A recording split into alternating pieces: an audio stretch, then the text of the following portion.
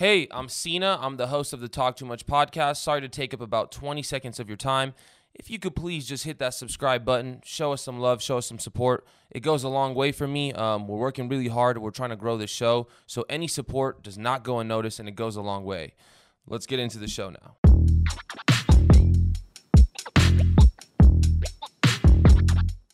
Coach, do you still see these guys in the gym though? No, I'm just going to sit down. We're good though.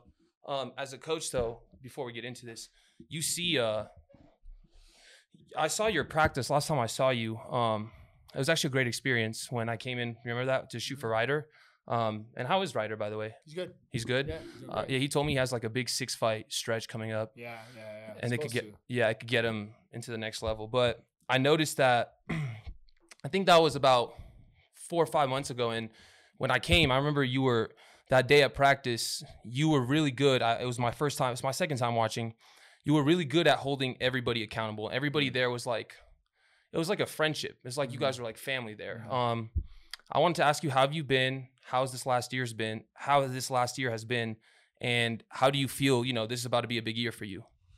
I feel good. I mean, honestly, I try to take it one step at a time. I don't try to really don't try to get, Sorry to interrupt. Just speak right into this because it only reads up front. Yes, sir. Good to go? Yeah. Cool.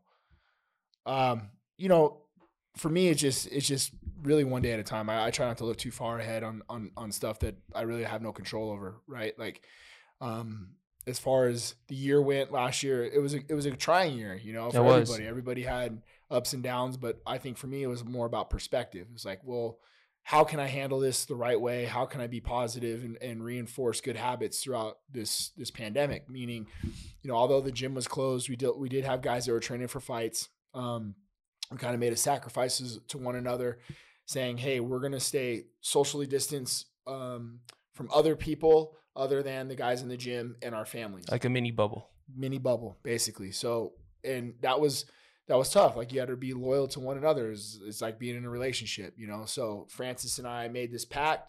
Hey man, I'm training with you. You're going home. You're training with me. I'm going home, and that's it. Right. So that was that kind of, if you will, little bubble that we had. We knew we had Jairzinho, but we didn't know when. When was that fight last year? March? We were scheduled to fight end of March. And that's when you fought Jairzinho? No, we fought him in May. Okay. May. That was probably one of the craziest knockouts I've ever seen. Yeah, that was something else. So we essentially completed an 8-week camp. It was about 2 weeks before we're supposed to go to Columbus, and then COVID hit. Everything changed. And then that fight got postponed. We hear April, Tachi Palace. We're going to drive there. We're going to do this. We're going to do that. Just kind of stay under the radar. Have the fights at Tachi. That fell through because of California. Yeah, I remember that. And then we hear possibly Florida in May. So that was the first card. Yeah. Was in Jacksonville. So what did you think about that fight? Because I remember that fight. I watched it. I actually want to ask your opinion on this. That fight showed me that anytime Francis touches someone, it's over. What did you think from a technical standpoint? It wasn't technical. That was what I was going to ask you. It was not technical. And he'll tell you that. He was the first to tell me when he got in the cage. He goes, "What the fuck was that shit?"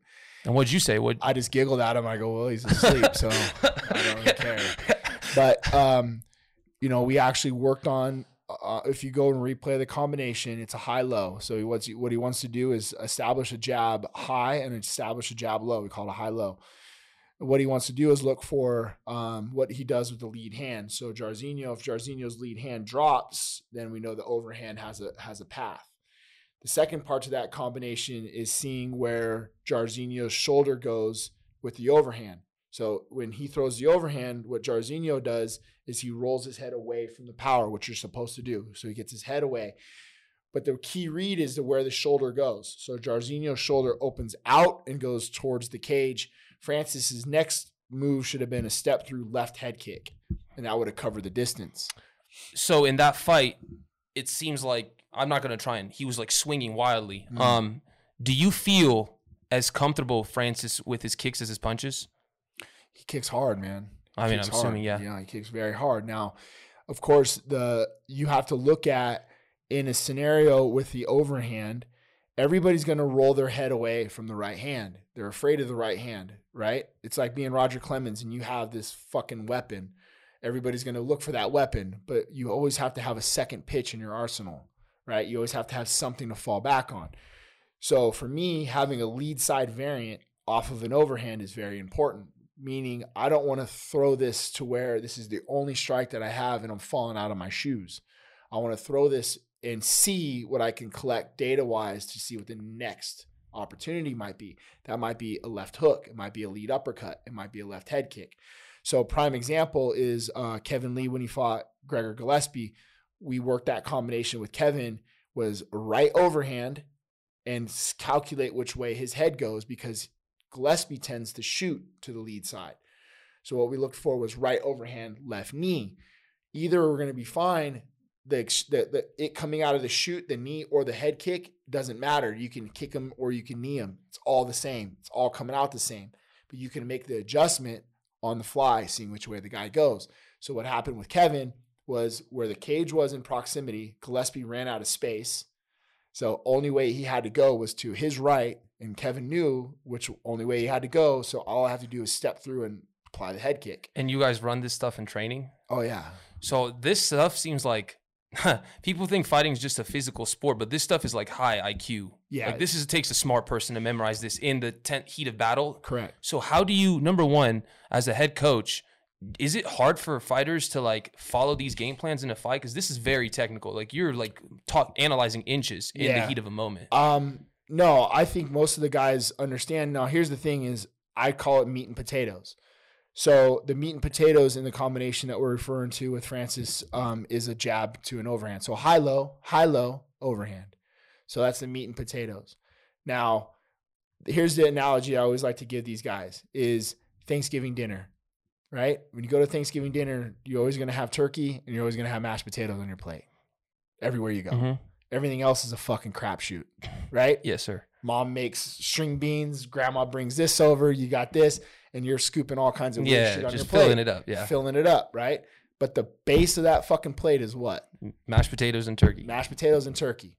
So my goal is to prepare a bunch of side dishes for you to allow you to pick and put what you want on your fucking plate. So you also have to look at skill sets. Dan Ige is not going to throw the best fucking switch kick in the world. He can throw one. Don't let him hear this. Yeah. But you have to understand your fighter's skill set and what weapons are truly available to them. Now, my job is to find the right path to allow these weapons to shine. Make sense? Yeah. So I know Francis has a beautiful left head kick, but I know he has to do it with a step through. So when you throw the overhand, you now walk him off, you step your rear leg to lead, and now you're in an open stance and the left head kick comes. That's where he's better off. Mm-hmm.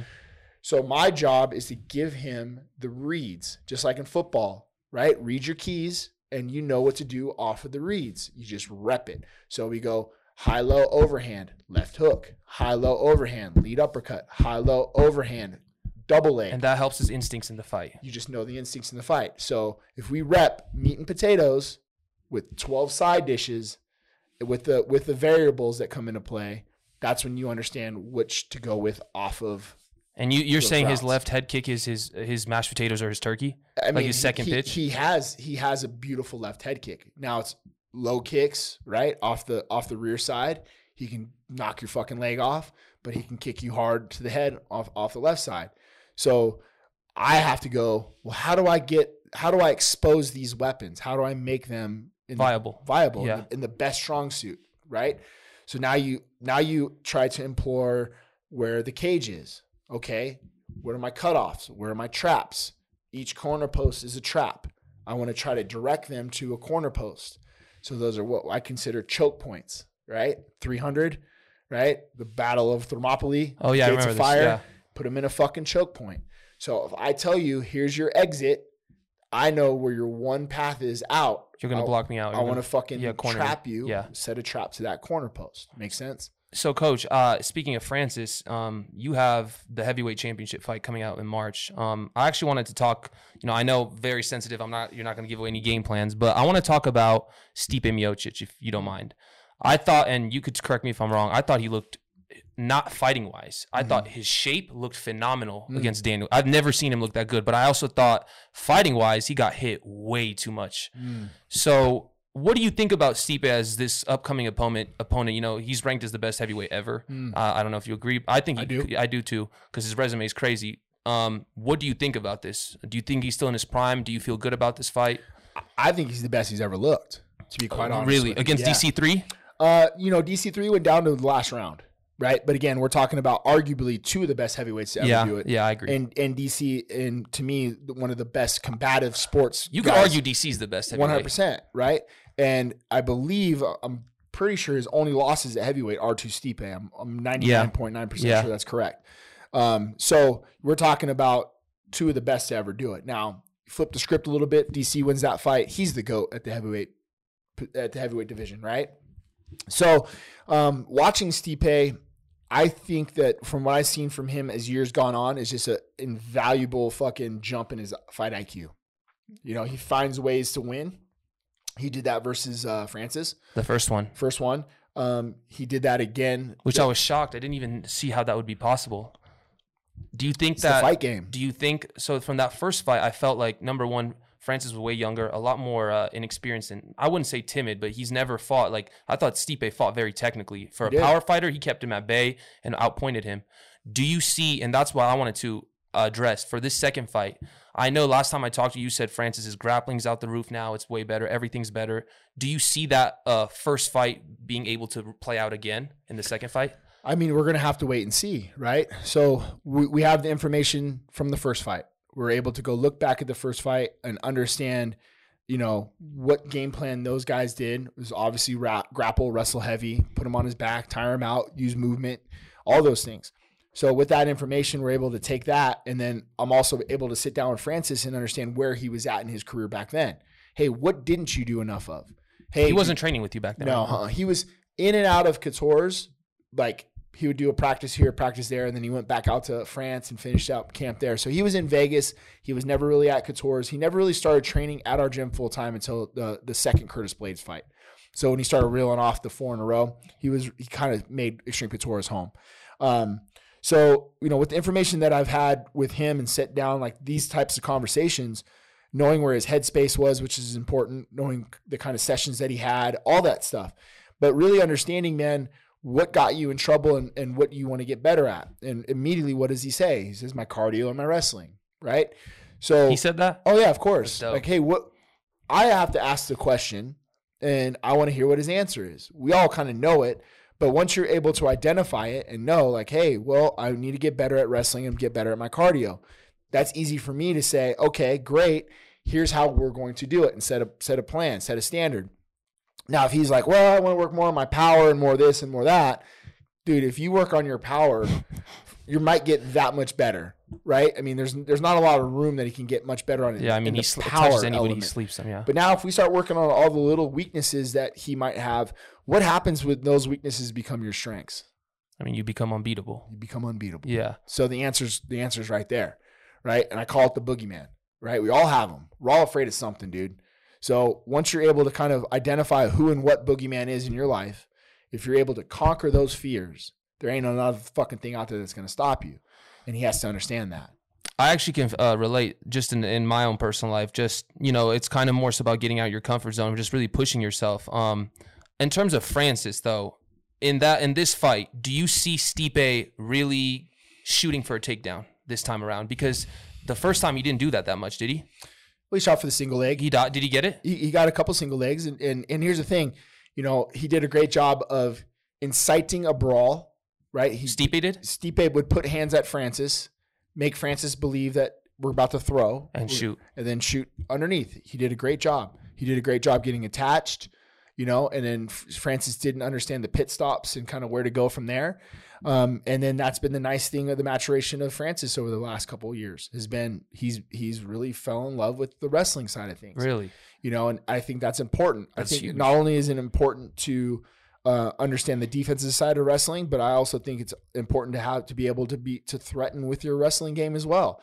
You know, can you imagine Francis taking somebody down and what he looks like on top of somebody, it's pretty fucking scary. And do you think that's a possibility at some point? I mean, we're gonna have to wait and see. We're gonna have to wait and see. So I have to ask you, when you see Francis, especially when you've trained with him, in terms of his striking, are you going into this fight?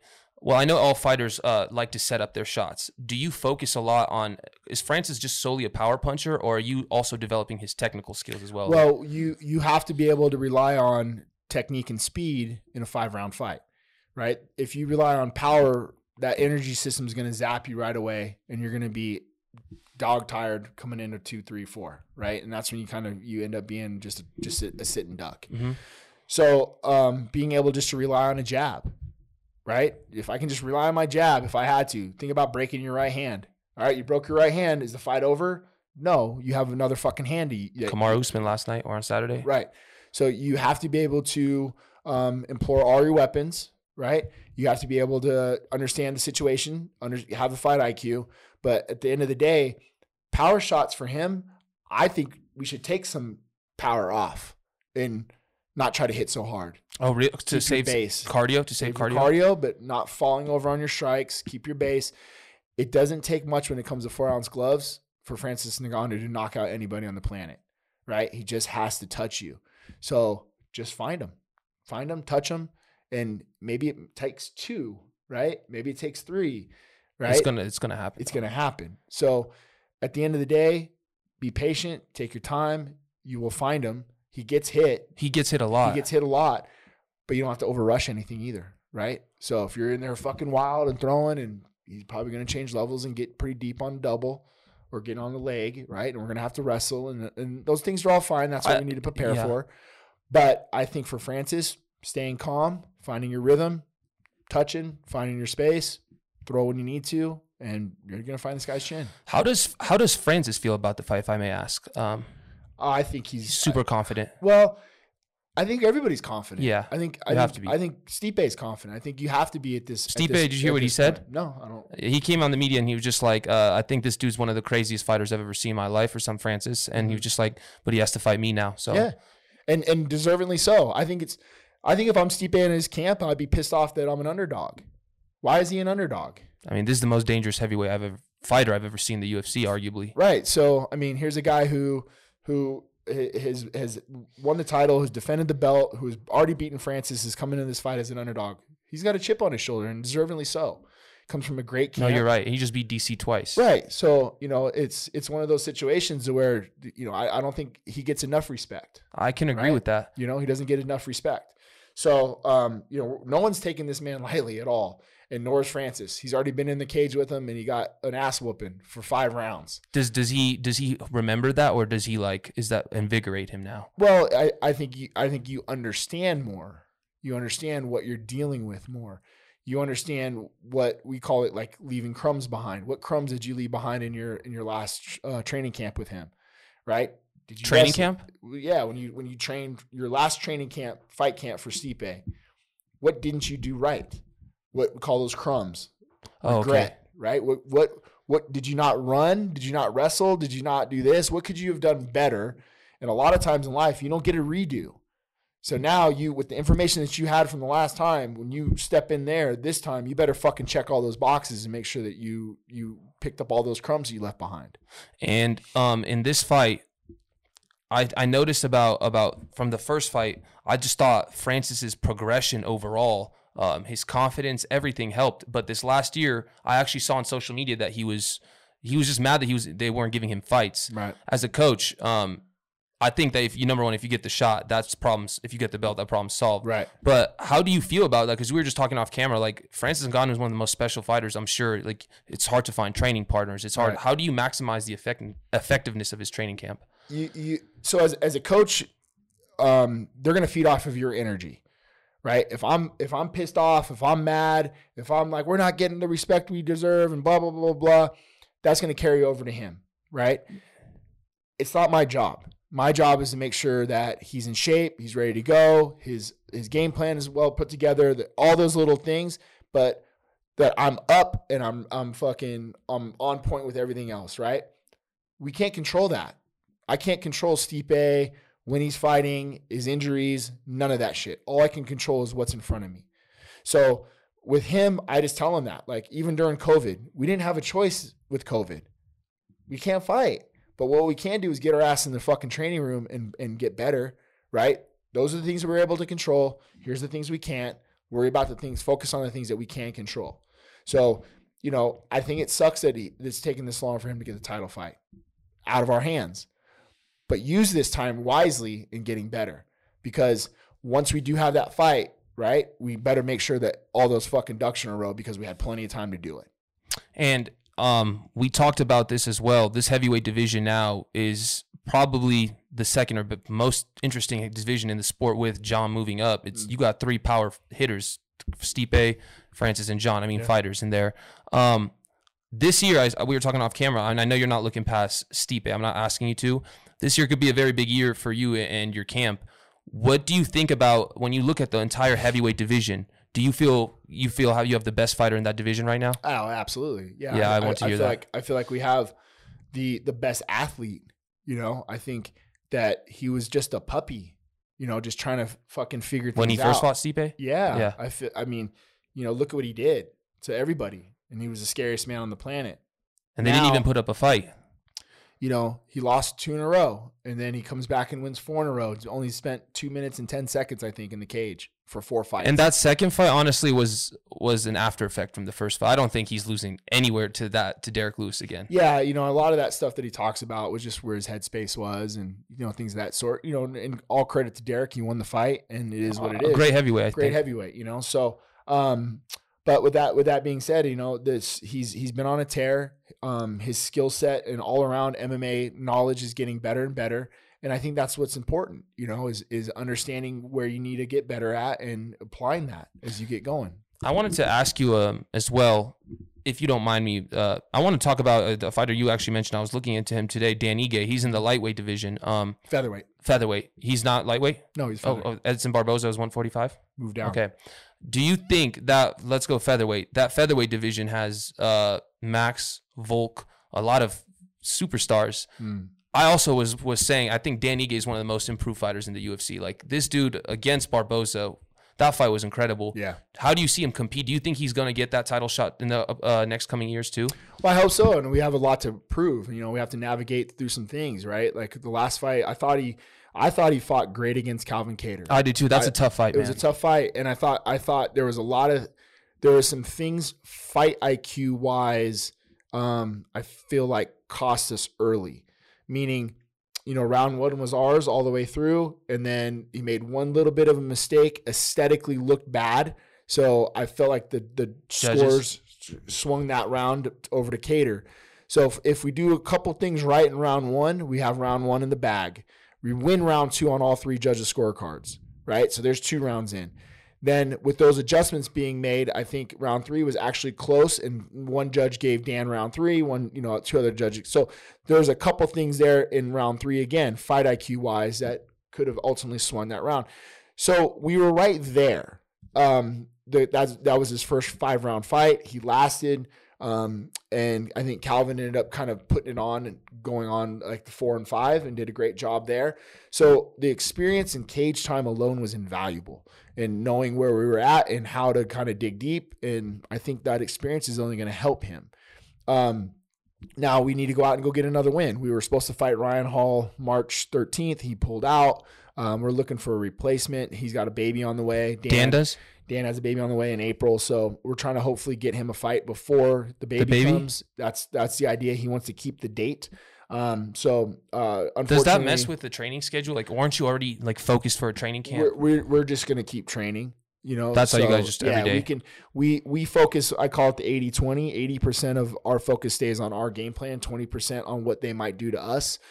So the 80-20 is kind of important. You don't want to go the other way around, and you end up kind of, because then they have rent, or they have rent space in your head type shit. Pretty much, yeah, pretty much. You almost psychologically put yourselves in bad or the positions that they might already be doing. Because you as the coach, what about you? Me as the coach, I focus 80-20 on what we're going to do. And the 20 is taking their weaknesses and stuff like that. Obviously for Ryan Hall, it's going to be the Imanari game, the leg lock game, the kicks, the karate stance, all that stuff. So we try to pick a day where we will drill and go over a lot of that stuff. But for the rest of the week, I mean, it's fucking Dan Ige time. We're going to punch a hole through dudes' heads. Do you, when you like train, you train all day? Just out of curiosity, do you go home and watch, like, is fighting just your entire life, like, at all times? Like, do you watch tape when you're at home? Watch all day, all night. You just watch tape? Yeah, I have a big screen in the office, and you just kick back? When I get time in between, like, I'm still running the gym. Ryan's running the gym more than I am now, but I still have a lot of responsibilities at the gym. Because you're in this camp with Francis? Well, no, Ryan is now the owner. Oh, okay. So Randy signed the gym over to Ryan. Ryan now owns the gym. I'm still the gym manager, but really Ryan's doing a lot of the day-to-days. So my day consists of, kind of my morning sessions, office work, and then pro practice, and then the night sessions. So I'm there pretty much all day, but anytime that I'm doing office work, there's a fight on. I turn it on, and either I'm kind of taking notes, or I'm eyeballing it, or listening, or doing something. And you can watch any fighter anytime. I usually, and I get calls all the time. Like Ryder, for example, sends me over all of his sparring rounds, right? So it might just be sparring rounds. It might be, breaking down film on a future opponent. Hey, we might get this guy. Oh, I'll take a look at him. Or a friend might call, hey coach, I might fight this guy. What do you think? Pop on the tape, see what I think, So, and that's good, man, because it just keeps you sharp. You know what I mean? It's just breaking down film. Yeah, I saw Luke Thomas actually called you like one of the best head coaches in the world. That was like eye-opening for me. I was going to ask you, if you don't mind, I wanted to talk about the whole landscape of the UFC. I want to tackle 3 fights, 3 divisions before I let you go. And I want to start off with welterweight because it just happened.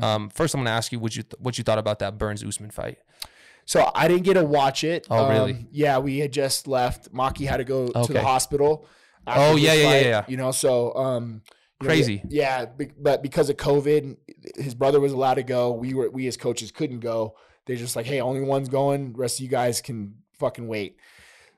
He didn't need to go to the hospital. It was just kind of a precautionary thing. He wasn't like, knocked out or anything like that. But so by the time we got back to the hotel room, the fight was already over. So I got to watch a little bit of Usman Burns. I got to watch kind of the finishes and stuff. I wasn't surprised of the outcome. I thought in my head when I did my analysis for ESPN, I thought Usman would win, but I thought it'd be by decision.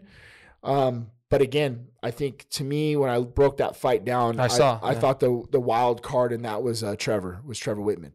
I just thought footwork, angles, precise striking, all those things I think were going to reign supreme over power punching and a guy trying to move a brawler. He did hit, but Gilbert did connect with Usman for the first time. I heard he was wobbled and rocked in the first round and had to come back from a little bit of resiliency there. How to show some resiliency towards that. After his last 2 fights, I don't know, and GSP is my favorite fighter ever, but I'm being straightforward because I've been seeing a lot of arguments.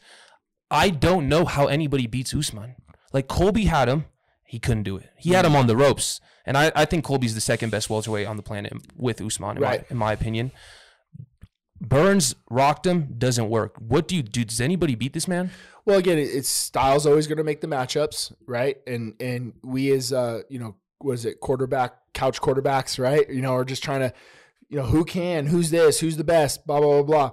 Couch quarterbacks, right? to me, it's there's an X factor to Usman a lot of people don't understand. It's his willingness to compete, his desire to be a perfectionist. He was just in the gym with us just now. We just got done with practice. Usman's there watching today. Yeah. What the fuck? So he doesn't have to be in our gym, right? But this man breathes, eats, sleeps MMA, and comes to practice to watch. He's going to surpass GSP. Well, I like to see it. I think he's a great dude. I think GSP's a great guy. He is. But I'm all about right now. Same. In the moment. We can argue that till we're blue in the face, and you're never going to know unless they fight. So for me, it's like, hey, it's just opinions at that point. At that point, I agree with that. I like feeding into those. I'm a casual. I'm not a casual, but I'm not like you. I was going to ask you. So now this upcoming fight, this is the next Israel Adesanya's fighting. I think this is the fight I'm most excited for. First Jan, and I think Jan is a stud, man. What do you think of that fight? And what do you think of Izzy? Again, I think Izzy's incredible. Obviously had a corner against him with Brad Tavares, seeing him firsthand and seeing what he's capable of. Oh yeah. How he's transitioned over to MMA has been absolutely spot on and flawless. Wow, you had to prepare for Izzy. We had to prepare for Izzy. And there's things that I saw in his game that I thought we'd try to exploit. And he always kind of had an answer to that. So he did a phenomenal job, man. And I think he's only gotten better. The confidence along with it has gotten better.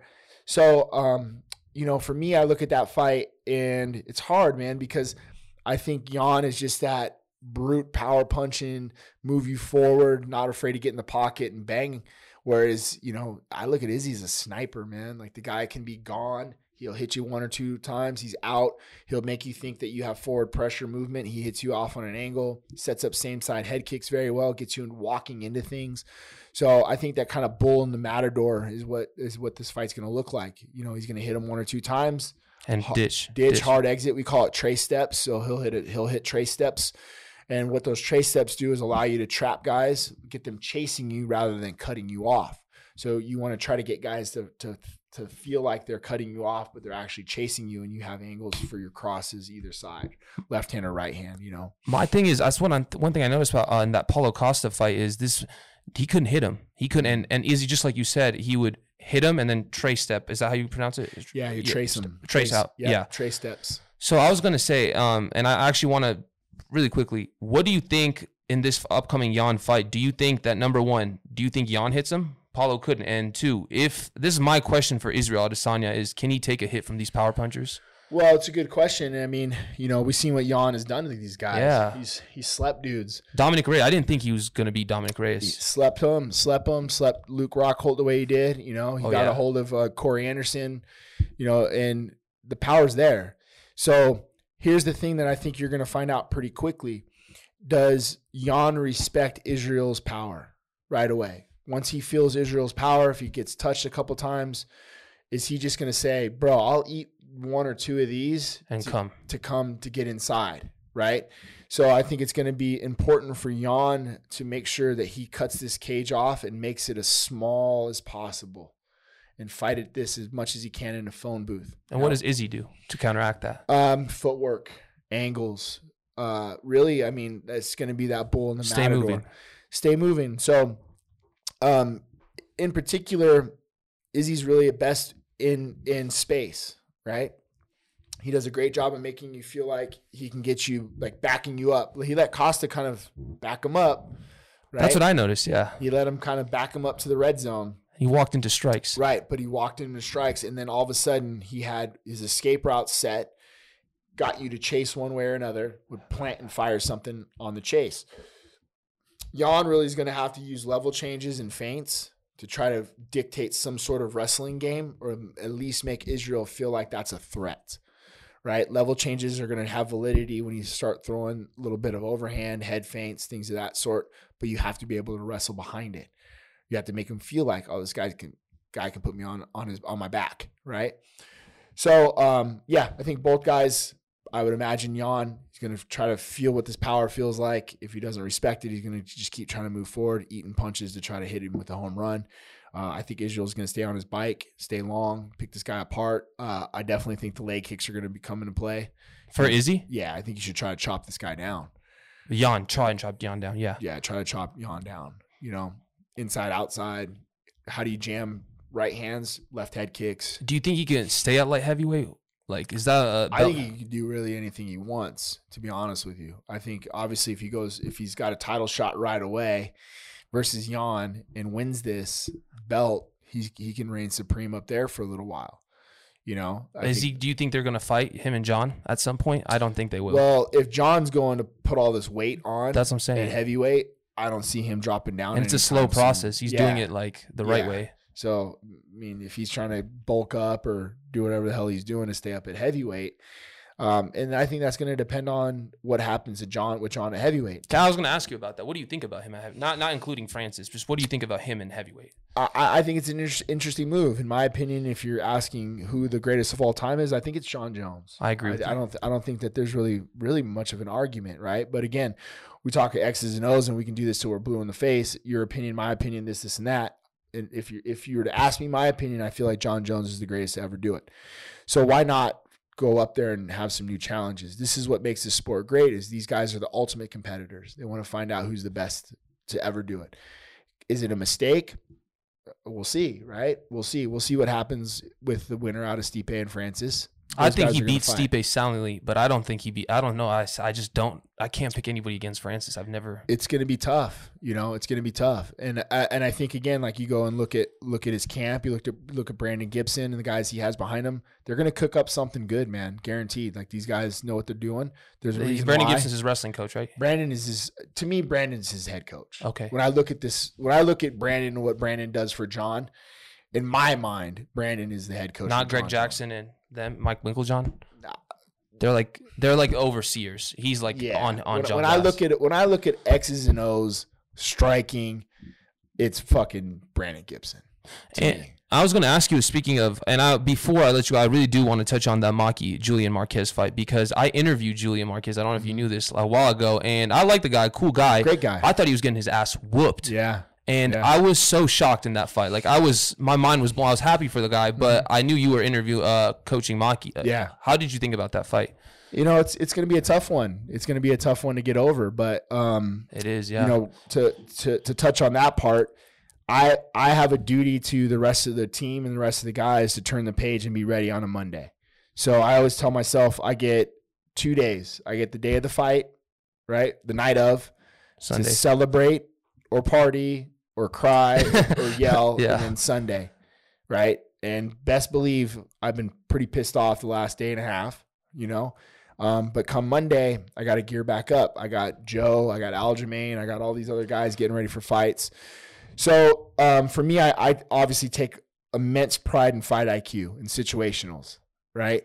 I knew going into round 3 that Julian's best shot at winning that fight was to hit him with the right overhand or to choke him.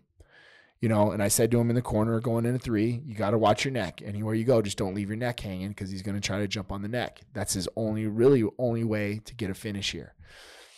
So, minute left, a nice little scramble ensues. Maki ends up taking his back or mounts him, and then mounts him first, and Julian kind of gives his back up, and Maki goes for that choke.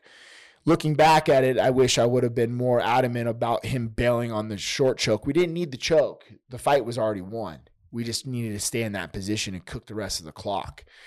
But when you're in there, you go for the finish, right? When you're in there, you as the fighter knows better than me, right? In the fact of, this is deep. He's feeling the guy, yeah. You feel the choke, and you're like, I got this. It's hard for me as a coach to say bail on a finish when you can finish a guy. Technique-wise, when I look back at it, he only had one hook in, and he didn't have the topside hook. That could be a problem, right? But I said that to him. I said, hey, I want you to stay on top, but if you got this choke, you're going to have to go with the short choke, which is palm to palm, short choke, which he did. He went to the short choke, and then Julian was able to kind of move his way out. Of that choke, I thought that his career, though, like Julian's career was on. He hadn't fought in 30 months prior to that, so I thought like this was literally like his back was against the wall. Do you see Maki #1 coming back? I thought like, he looked for the first 2 rounds, even the 3rd round. I thought like he looked like a dope fighter. It was a war. You never know what the UFC is going to do. I think this is his 3rd loss in a row. Maki, I believe. I'm not sure. I'll have to look, but Maki changed camps. He moved out to Vegas for this specific camp. We had a matchup with Jordan Williams first. They switched matchups. They gave us Julian. I'm personally good friends with Julian, and I'm personally good friends with James Krause. I've known those guys for a long, long time. James Krause was the one that helped Julian. He's usually that told him to go for the choke in the 3rd. Well, probably. Yeah. I mean, he had probably told him to go for whatever he could, right? But I know those guys very, very well. I've actually helped Julian. I've held pads for Julian. I consider him a friend. I talk to him regularly. Funny guy, really funny guy. Great guy, funny guy. It still hurts. It burns because of a loss, but I think at the end of the day, I have a little bit of validation knowing that at least the win went to a good guy. He's been gone for so long, and all those things happen. So it is, man. It's a tough pill to swallow anytime you lose. But I think, for me, I think what I was most disappointed about was they did the promotion not giving Maki a fight of the night bonus. I thought that was a war. I thought it deserved it. I thought it was fight of the night. I thought both guys put on a show. But instead they gave away 4 performance bonuses. Do they do that usually, or they do whatever they want? They do whatever they want. They can give away 2 fight of the night bonuses. So at the end of the day, 4 fighters are going to get bonuses. That's it. 4 fighters. So you mentioned, I wanted to touch on this real quick too. One of my favorite fighters is fighting. I completely forgot you are training him, Aljo. I actually comment on his podcast. He has this podcast, the Weekly Scraps. I comment all the time. Well, this my opinion is could be fight of the year. I thought the way he handled Corey Sandhagen was crazy. I had Corey in that fight, and I'm sorry I did. I thought Corey looked like a killer, and then you saw what he did to Frankie Edgar. Right. So I think that kid's a killer. So when I saw Aljo technically dominate him, I didn't see like Jan has cardio and power. He just keeps on coming. Like his fight against Aldo, I thought him and Aldo were pretty even until the 3rd round. Aldo couldn't keep up and it was over. But I thought Aldo was even with him until then. And then now Jan versus Aljo, I'm very interested in this because my friend Jan's like, everybody's labeling him to be the next big 135 star. The way Aljo's looked though, I feel like he could be his kryptonite. What do you think about this fight? I mean, I've worked with Jan in the past. How have you? Yeah, I've held pads for him. I worked with him in the past. Immediately when I held pads for this kid, I knew right away this kid was going to be a star, a challenger right away, a contender right away, possibly carry the belt. I've been nothing but impressed with this guy. May I ask why, just out of curiosity? I think just fight IQ, some of the things he was doing with his boxing. He doesn't understand a lick of English. Oh, really? And him and I don't understand any Russian, but we understand MMA. That's universal language, right? If you watched our very first sessions of me holding pads for Peter Yan, it looked like we've been training together for 5 years. It was amazing. So I was blown away by what he can do, what he was capable of. So by no surprise is he the bantamweight champ. Now Aljo, on the other hand, he's a guy I've known for a long, long time. Phenomenal. I've had a corner against Aljo.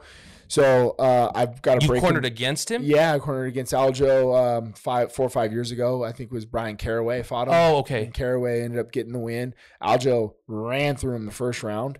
And then Caraway found a way to win rounds 2 and 3. Caraway was good back then. Yeah, Caraway was very good, very, very scrappy.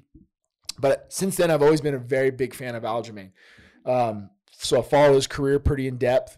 And then, he reached out to me a couple months ago, and longer than that now, but it's been a while, probably early summer, and was like, hey, I think about moving out to Vegas. I have a home. Let's sit down and chat. We did. It was kind of like a recruiting trip, if you will. He's like, I'm keeping Sarah Longo. I have a home here, but I want somebody to bridge the gap between home and Long Island. And he goes, I want you to be the guy. So, get on the phone with Ray, kind of figure out how to make Ray Longo? work. Yeah, with Ray Longo. So that's kind of my role for him, is that little bit of that gap between. How do you compromise with the other head coach? Is there like sometimes an ego battle or no? Not with me. Not yet. Not with me. That's really up to the fighter. So if what the fighter wants is what I'm going to give them. If the fighter says, hey, Eric, Ray is my head coach, he's going to be the one speaking in the corner, he's going to be the one wearing the mic, then I'm going to do what the fighter wants. That's the way he wants it done, and that's the way we're going to do it. The last thing in the world is a discombobulated corner and a bunch of people yelling and screaming shit. Well, one's yelling takedown, one's yelling head kick, right? I don't work with Ray Longo enough to know, so I'm going to speak to Ray in the corner and let Ray filter everything that I say, and if it's pertinent information, he can pass it on to Aljo. Other than that, my job is going to be basically cornering Aljo like I would, kind of politicking to the judges and tell him it looks pretty. I know the game plan. I know what we're going to do. I know how he's going to do it. I know I'm very confident in what he's capable of. Aljo? Yeah. I don't want you to answer these because I know it would be giving away stuff. I'm just going to go ahead and say my prediction. Do you think Jan is overall, like you said, just hitting pad, but he's every time I watch him fight, it seems like he has no holes. Right. I'm assuming Aljo's probably going to try and grapple or submit him. Do you think that Jan, if that were to happen, do you think Jan could stand with Aljo in that field? I think Jan is great everywhere. I think Jan's great from the feet to the floor. But where I think Aljamain separates himself from a lot of these guys is the transitions. So, you know, you go from one transition to the next, you leave your neck out there a little too long. He's there. You leave, you leave the space for a hook. You leave a spot for him to jump on your back, right? An arm bar, a choke, a this, a that. The transitions, I think, is where you have a hard time preparing for. And our job is to make sure that we keep transitions flowing and going unless we're topside.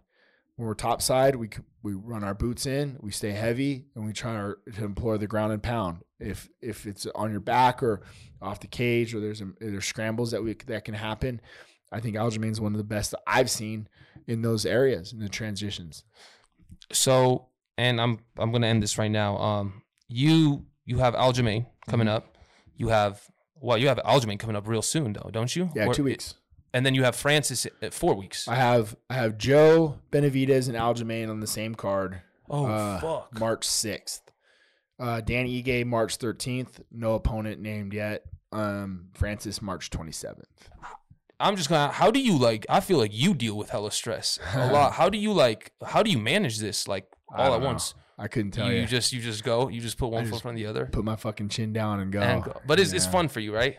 Yeah, I mean, there's nothing else I'd rather be doing, to be honest with you. You know, I look around at people, especially during this pandemic, you know, without jobs, without, you know, their normal lives. I feel blessed every day.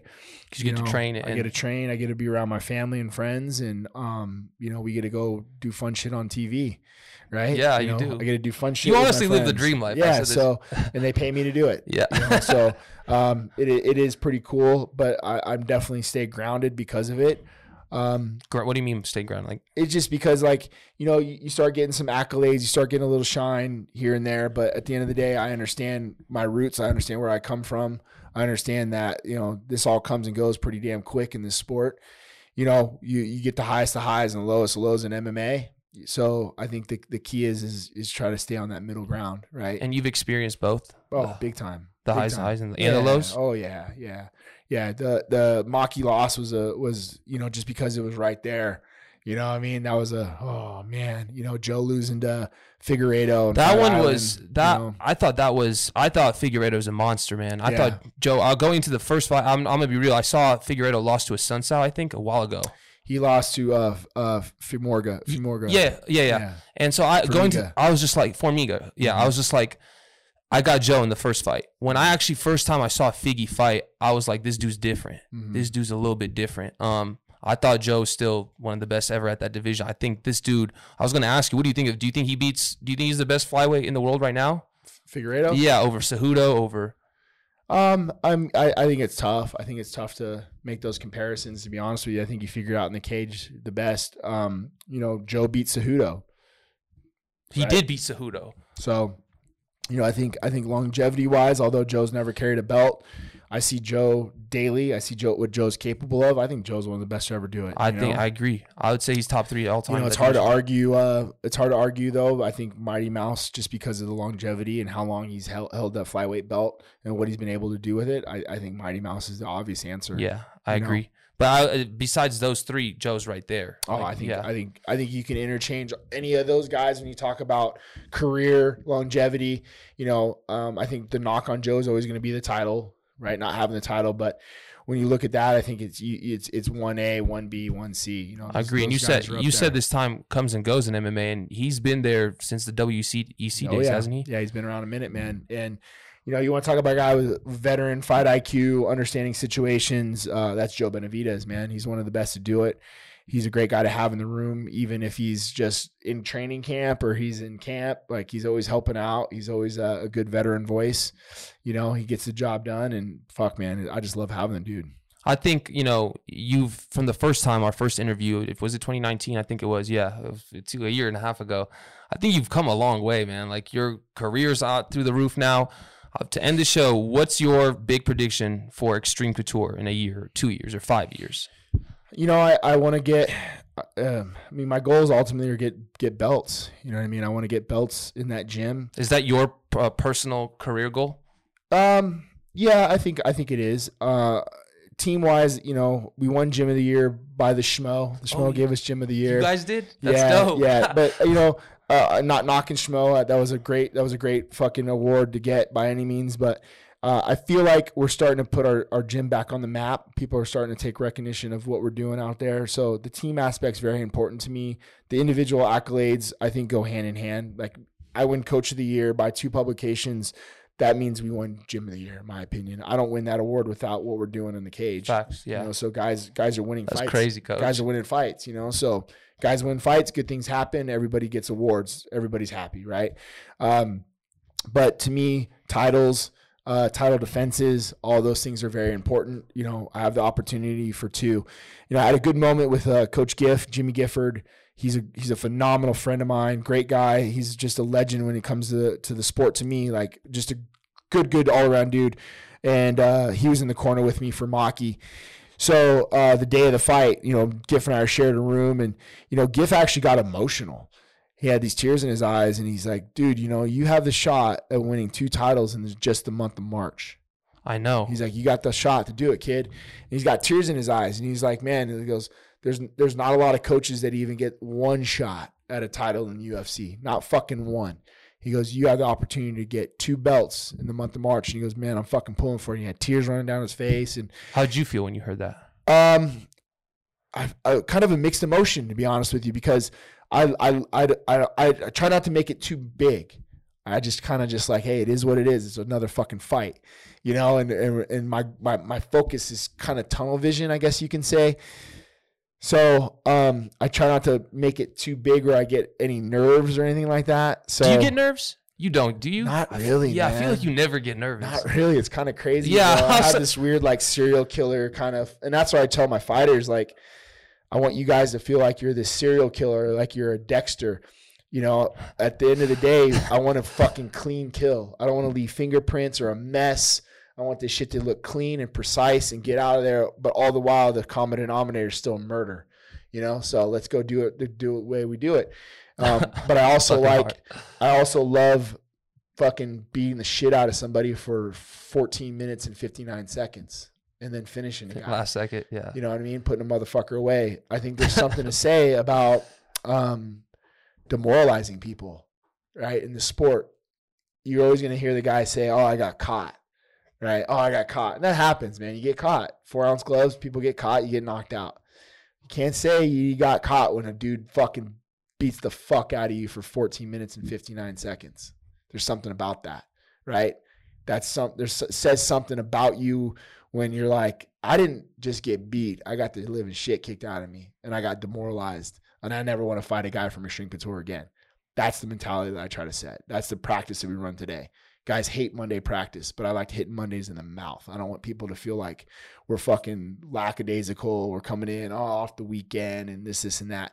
I think if you hit Monday in the mouth hard, you set a precedence for the rest of the week. And that's the way I like to see my guys fight. I like to come out and hit motherfuckers in the mouth and set a precedence. I saw your practice. You don't fuck around whatsoever. That's like 300%. Like I don't play because you know what? They're not going to play. That's your job. Yeah. That's our job, right? And I tell guys, if your partner is trying to take it easy, you're doing him no favors by going easy on him. So do your partners always go, like, do training partners go 100% when they spar? No, but like, not when they spar. Like, sparring is one thing. Like, I don't need guys to try to be knocking each other's heads off. But in the grappling, wrestling days, oh yeah, even when it comes to some of the ground and pound stuff, like, you're not doing the guy a favor if you're going easy on him on the ground. You're just not, right? Like, both of you aren't doing each other a favor. It's not a realistic pace for you up top. And if you're on the bottom and you're just getting away with getting little rabbit fists, you know, touched, and guys are just going to be like, oh, this doesn't hurt too bad. But if I start shelling your ass as hard as I can, guys are going to fucking either get up or get out, you know? So I run a pretty hard paced practice, and I want guys to feel like that they're getting the most out of those practices. You know, we have a saying that, you know, when we drag guys into deep waters, you don't have the luxury of just holding their head underwater. You got to get in the fucking water and be willing to drown yourself. You got to get those guys in the water with you and go down deep. Can I ask you a question? Yep. I'm kind of in the same position, obviously not like you, but I have a team. I have people like I work with. How do you deal with when a fighter's not accountable? Like we were talking about a specific fighter off camera. How do you as a coach try and get it out of them? Do you just let it go? Like, how do you deal with that? Because I get very aggressive with people when they don't give me their all, and that's something I need to fix. But I don't know how to balance it because like I don't fuck with no half-ass shit. Well, I think there's approaches to that, and having that energy is just fine. But some people you have to grab by the face mask. Some people you have to coddle. You know, some people you have to address it differently. So if you think of yourself as a quarterback, you know, you have 10 other people that rely on you. One person might react differently to the way you talk to them. So you kind of have to understand who and what they are. Now, at the end of the day, if you set a standard, right, and your standard is X, Y, and Z, this is the standard for my work, for my gym, for my whatever, and if people don't fall in line with that standard, then they got to go. That's simple. That's that. The beautiful thing about our gym is the standard has been set by us as a group. It's not my standard.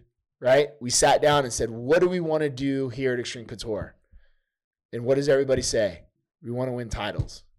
That's fucking great. Dope. I love to hear that. We want to win titles. Here's the way that we're going to win titles. We're going to lay out these options. If you guys can follow these options, as little and dumb as they may sound, show up on time. Show up early. Be prepared. Take care of your fucking fitness. Take care of your water intake. All these little dumb things. Slowly but surely will start turning over into these wins in the process and the standard. And they go, oh shit, it's actually working. So everybody now, I don't have to yell at people because the standard's been set. Brad Tavares will yell at somebody because why? The standard's been set. The standard's been set. It's his standard too. Right? It's Francis's standard. So the fighters yell at each, hold themselves accountable? Fuck yeah, and that's what you want. Yeah. If you set a team environment, that's it's not a team. My way, it's our way. That's a real team. It's our way, right? So, I mean, I think to kind of answer your question, I don't think what you're doing is wrong. Maybe it's the approach. Maybe this person, if you're yelling at somebody, maybe this person shells up. Whereas you yell at me, I'm like, all right, motherfucker, I like that. Let's go. Like, it's a challenge, right? Some other person might be like, no, he's a dick, and I don't want to work for that. And you have to adapt to those people? Do you adapt, or do you make them get harder in a way? I think you have both. I think there's a give and a take there.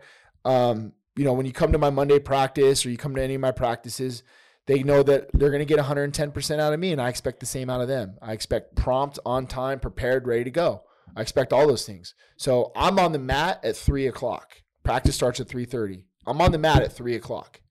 I'm throwing the football. I'm joking around. I'm playing music, right? But as those guys start trickling in, what you see is more and more guys start getting on the mat well before class starts, well before 3:30. Now you get a couple stragglers that come in, right? They have reasons why. Most guys will write me, hey, coach, I'm running late, because they fucking know you're late. You got push-ups, you got jump squats. That's the standard we set. I don't even have to say it. You walk on the mat after late, knock your shit out. Everybody's watching. Everybody knows who's late. Knock it out, be done with your shit, and then hop right back into class. Be accountable for the fact that you're late, even if you had an excuse. Hey, man, I had to pick up the kids. No problem. 10 push-ups, 10 sit-ups, 10 jump squats. Not everybody has this mentality, though, coach. I mean, I don't think a lot of guys do. Maybe they do. Maybe they don't. They have it in them, but they don't. It's not out. I think once you're comfortable in your own skin and you know that like people are going to fall in line or believe in the process, that helps a lot. You know, for me, it did take a while. Like Coach Follis passing away, I knew I had to kind of take the reins.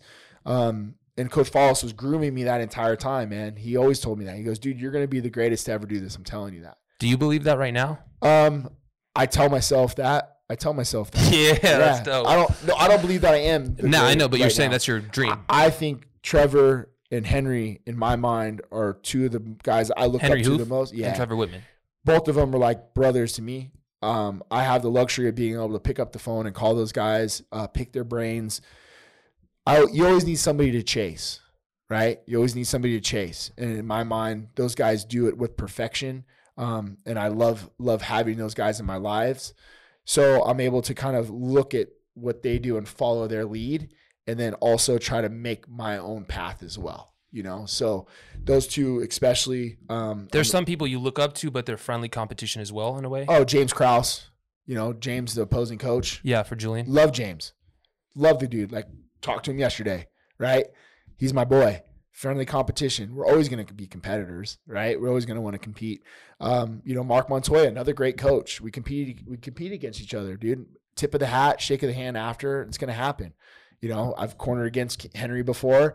I've cornered against those guys. It is what it is. It's the business that we like. But at the end of the day, there's a lot of camaraderie there too. Me and Tyson Chartier, Tyson and I are very, very close. And we had a corner against each other versus Calvin and Dan Ige. Shit happens. It's part of the sport. It is what it is. But it's a small net community. Where we stick together a lot. For the most part, most of the coaches that I know, when we're on the road, we're very cordial. We talk, we hang out, we have a beer, we shoot the shit. And I think that's important, because it's hard, man. It's hard being a coach. No, what you just described when you said, because what I didn't just process. Oh, I have Dan Ige, Aljo, Francis, and who was the fourth one? You said, you had three? We had Joe, Aljo, Dan, Francis for March. So what I was thinking in my head was 3 months back for each of these fighters when the training camp starts, you already have to start game planning. You have to watch film on all their opponents. Yeah. So I have one notebook, just one notebook that's full. That was for Puna, Dalsha, Brad. That was my Fight Island, like the first half of my notebook. And then I started my other notes with Joe, Aljamain, pages for Aljamain, and Joe. Joe's basically like all on like notes with video, and then Danny Ige for Ryan Hall, and then a whole nother separate notebook just for Stipe and Francis, just because I've had so much time. Dude, this is a 24/7. Like you cannot take. My mind never really. Especially for your position, like to be where you're competing with Trevor Whitman, and not competing, but you know what I mean. Yeah. Oh, for sure. And you know what's great about Trevor, man, is when Gaethje beat Tony Ferguson. That's what his best accomplishment is. Oh, the progression of Justin Gaethje. I thought it was a beautiful fight. But here's just kind of a glimpse of Trevor and just how great of a guy he is. He wins an interim title with Gaethje, and he writes me and says how proud of me he was for the Francis fight. He just won a fucking interim title, and he's like, "Yo, bro, I'm so proud of you. Love you, man." Trevor said this to you? Oh yeah. And I'm like, "Damn, coach, like you just won the interim title. You just dismantled fucking Tony Ferguson. Yeah. I'm so proud of you, and that just kind of gives you a glimpse of who and what he is. And same thing with Henry. Henry will call me or send me a note here or there, and just having those guys, I think, kind of following your career and believing in you and knowing what you're capable of doing is important, even when they're outside of your own gym. Gaethje looks like a high IQ fighter. Like, and I'm not talking shit on, he is probably, but I'm saying I know a lot of that's because of Trevor Whitman over the years. Because he was nowhere near like that at the beginning of his career. He was just looking to knock people's heads off. Yeah, if you go back and watch some of Gaethje's old fights, you can watch Trevor in the corner losing his shit because of the fight IQ. Right. And that's things that I think we take pride in when we're coaches of this stature is situationals and fight IQ and understanding where we're at and what we need to do. So, you see a guy drop a fight, he loses to Poirier or whatever fight, he was, or Eddie Alvarez, whichever one. I'm sure Gaethje was. I can't even believe he lost to Alvarez the way he looks now. Yeah. So, but it's a process, and sometimes it's those losses that you need to really understand what your coach is trying to get across to you and know, like, hey, we don't need to have a war. Kind of like Francis progression? Yeah, I would hope so. I think Francis and I are still writing the chapters, man. We're still writing the book, and I think that's a fair criticism. People are going to always say, well, we haven't really seen what Francis is capable of yet because all he does is knock people out. Well, that's a good fucking problem to have. Yeah, I know. Right? And I'm okay with that. If he goes in there and starches Stipe in the first round and knocks him out. I think he will. And people can go, oh, fucking, we still don't know if this guy can wrestle. Great.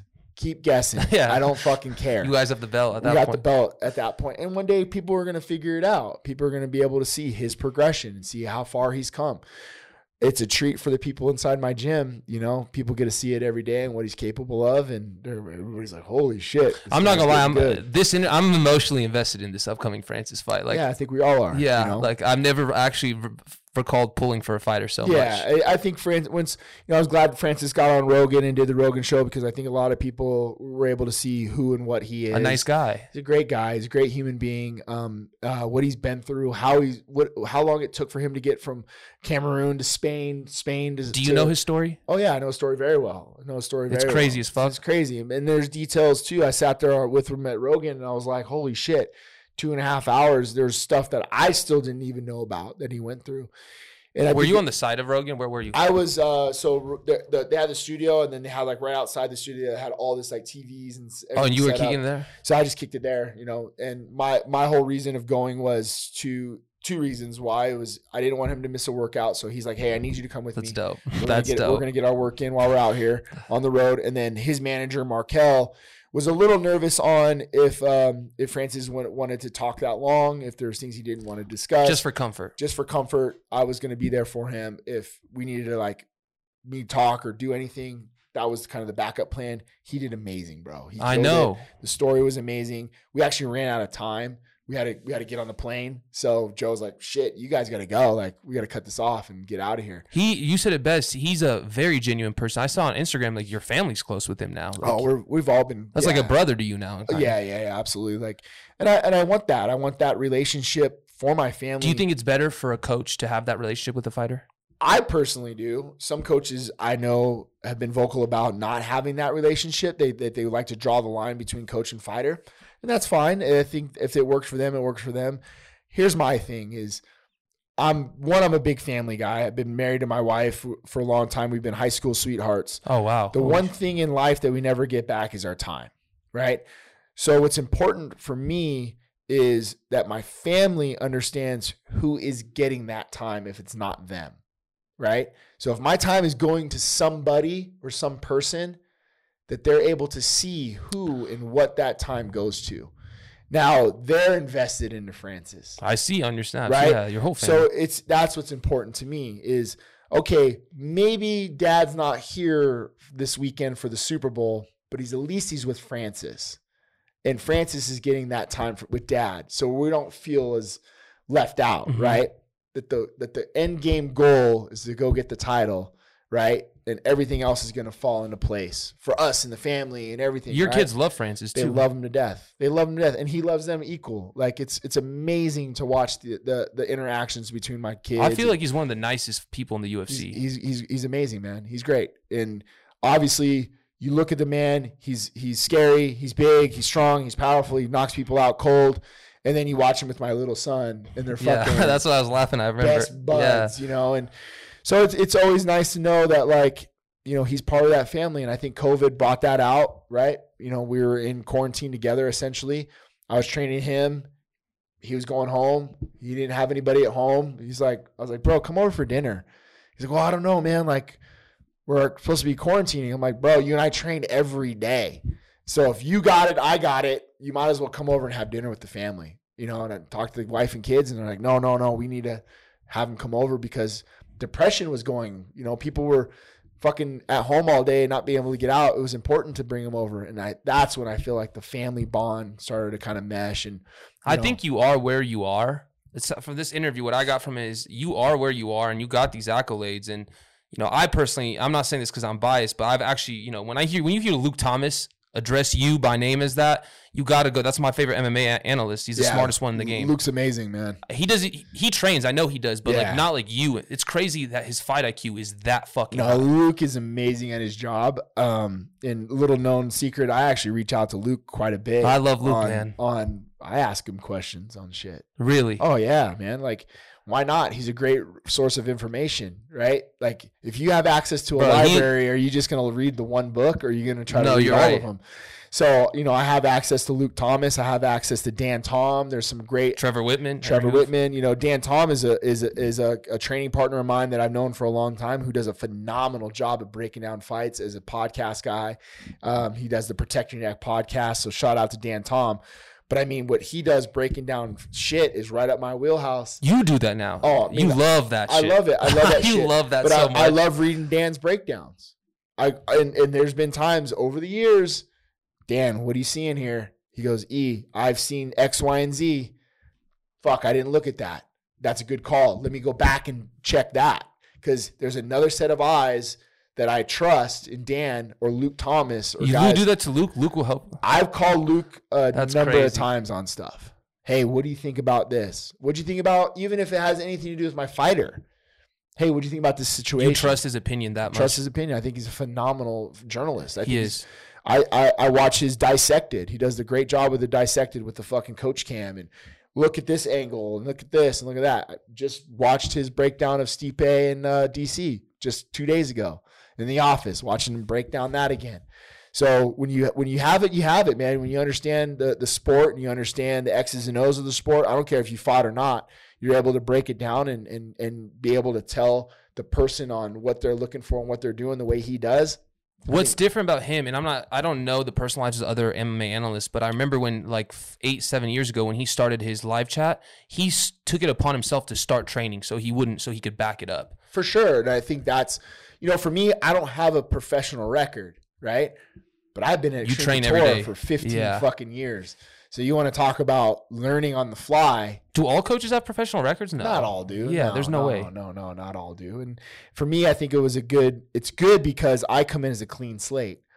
I look at Ray Sefo, one of my coaches. Ray Sefo fought a specific way for all of his career, right? Ray's a fucking banger in the pocket, kickboxing, hard-hitting, cruiserweight, light, heavy, and Ray's style is very specific for him.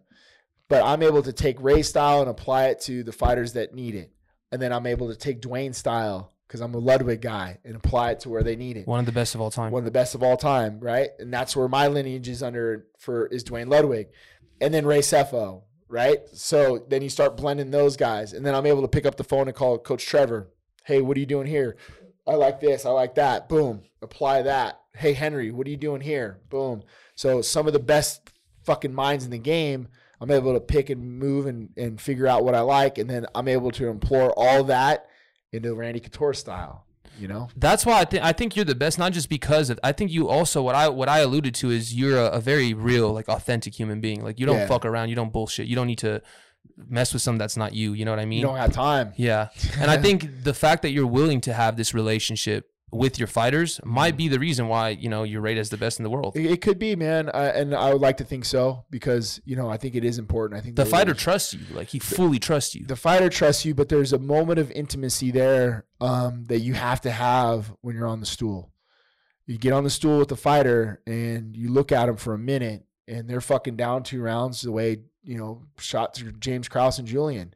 He needed to go get a finish, right? He was able to get that information across. I can't even believe that fight. That was the craziest fight. Crazy fight. On the flip side, I'm doing the same thing with Maki. We've had that connection. We've worked hard together, right? So you're trying to use the sweat equity, if you will, the time that you spend on the mat with one another, and figure out the best way to motivate them. What can you draw on? What triggers them? Is it a kid? Is it a wife? Is it a life experience? Is it whatever it may be? But knowing and understanding who and what they're there for and why they fight is very important, man, because you can draw on those things. One last question I want to ask you is about my boy Ryder. How is he looking? What's the plan with him? Do you think he's? I love the kid, man. He loves you too. Yeah, he posts about you all the time. He's amazing, dude. He's definitely I shower that kid with tough love. I do, and a lot of that reasons I think is because I see a lot of him in me in him. I was a troubled kid. I'd gotten a lot of problems. I had a lot of issues as a kid coming up, and he does as well. And when I saw him when he came to Extreme Couture, it was one of those things where I just looked at this kid. I'm like, fuck, this was me 10, 15 years ago. You know what I mean? And he was asking for a favor. Will you take me in? Will you do this? Will you do that? And I didn't want him. I was like, get the fuck out of here. Your heart spoke to you. Then he goes, oh, bro, like I went to Green Valley. And, John Ferry told me to, the Coach Ferry said fucking to talk to you. And I was like, God damn it, this kid. He's growing on me, man. Like I've always loved the kid. He frustrates the shit out of me at times. But I mean, to be honest with you, I had a huge soft spot for the kid. He works his ass off. I believe in him. I think he will make the UFC at this rate. I think so too. He's doing all the right things. That's he went out to Arizona to go train with Eddie Cha to help Eric Anders get ready for his fight. It's a great experience for him. He gets to step outside of the Extreme Couture umbrella and go experience. He was Eric Anders' training partner? Yeah, Eric brought him out. So Eric comes and trains with us all the time out in Vegas. He's from Alabama. He went over there to get some work in with those guys at Fight Ready. He calls Ryder, says, hey, is it cool? Can you come out? they called me, coach, is it okay if he comes? Fuck yeah, absolutely. It's a field trip for the kid. You know, he gets to go out there and experience what a fight camp looks like. You know, it's important. For the UFC. Yeah, man. You know, and Eddie Chaw's a fucking phenomenal coach, right? Santino, all those guys over at Fight Ready. So I know he's in good hands and he's going to learn more shit, right? He's coming back though, right? Oh, yeah, he's coming back. But I mean, as a coach, you can't just fucking be greedy. Nope, you can't go there, bro. Right? What does it say about my ego?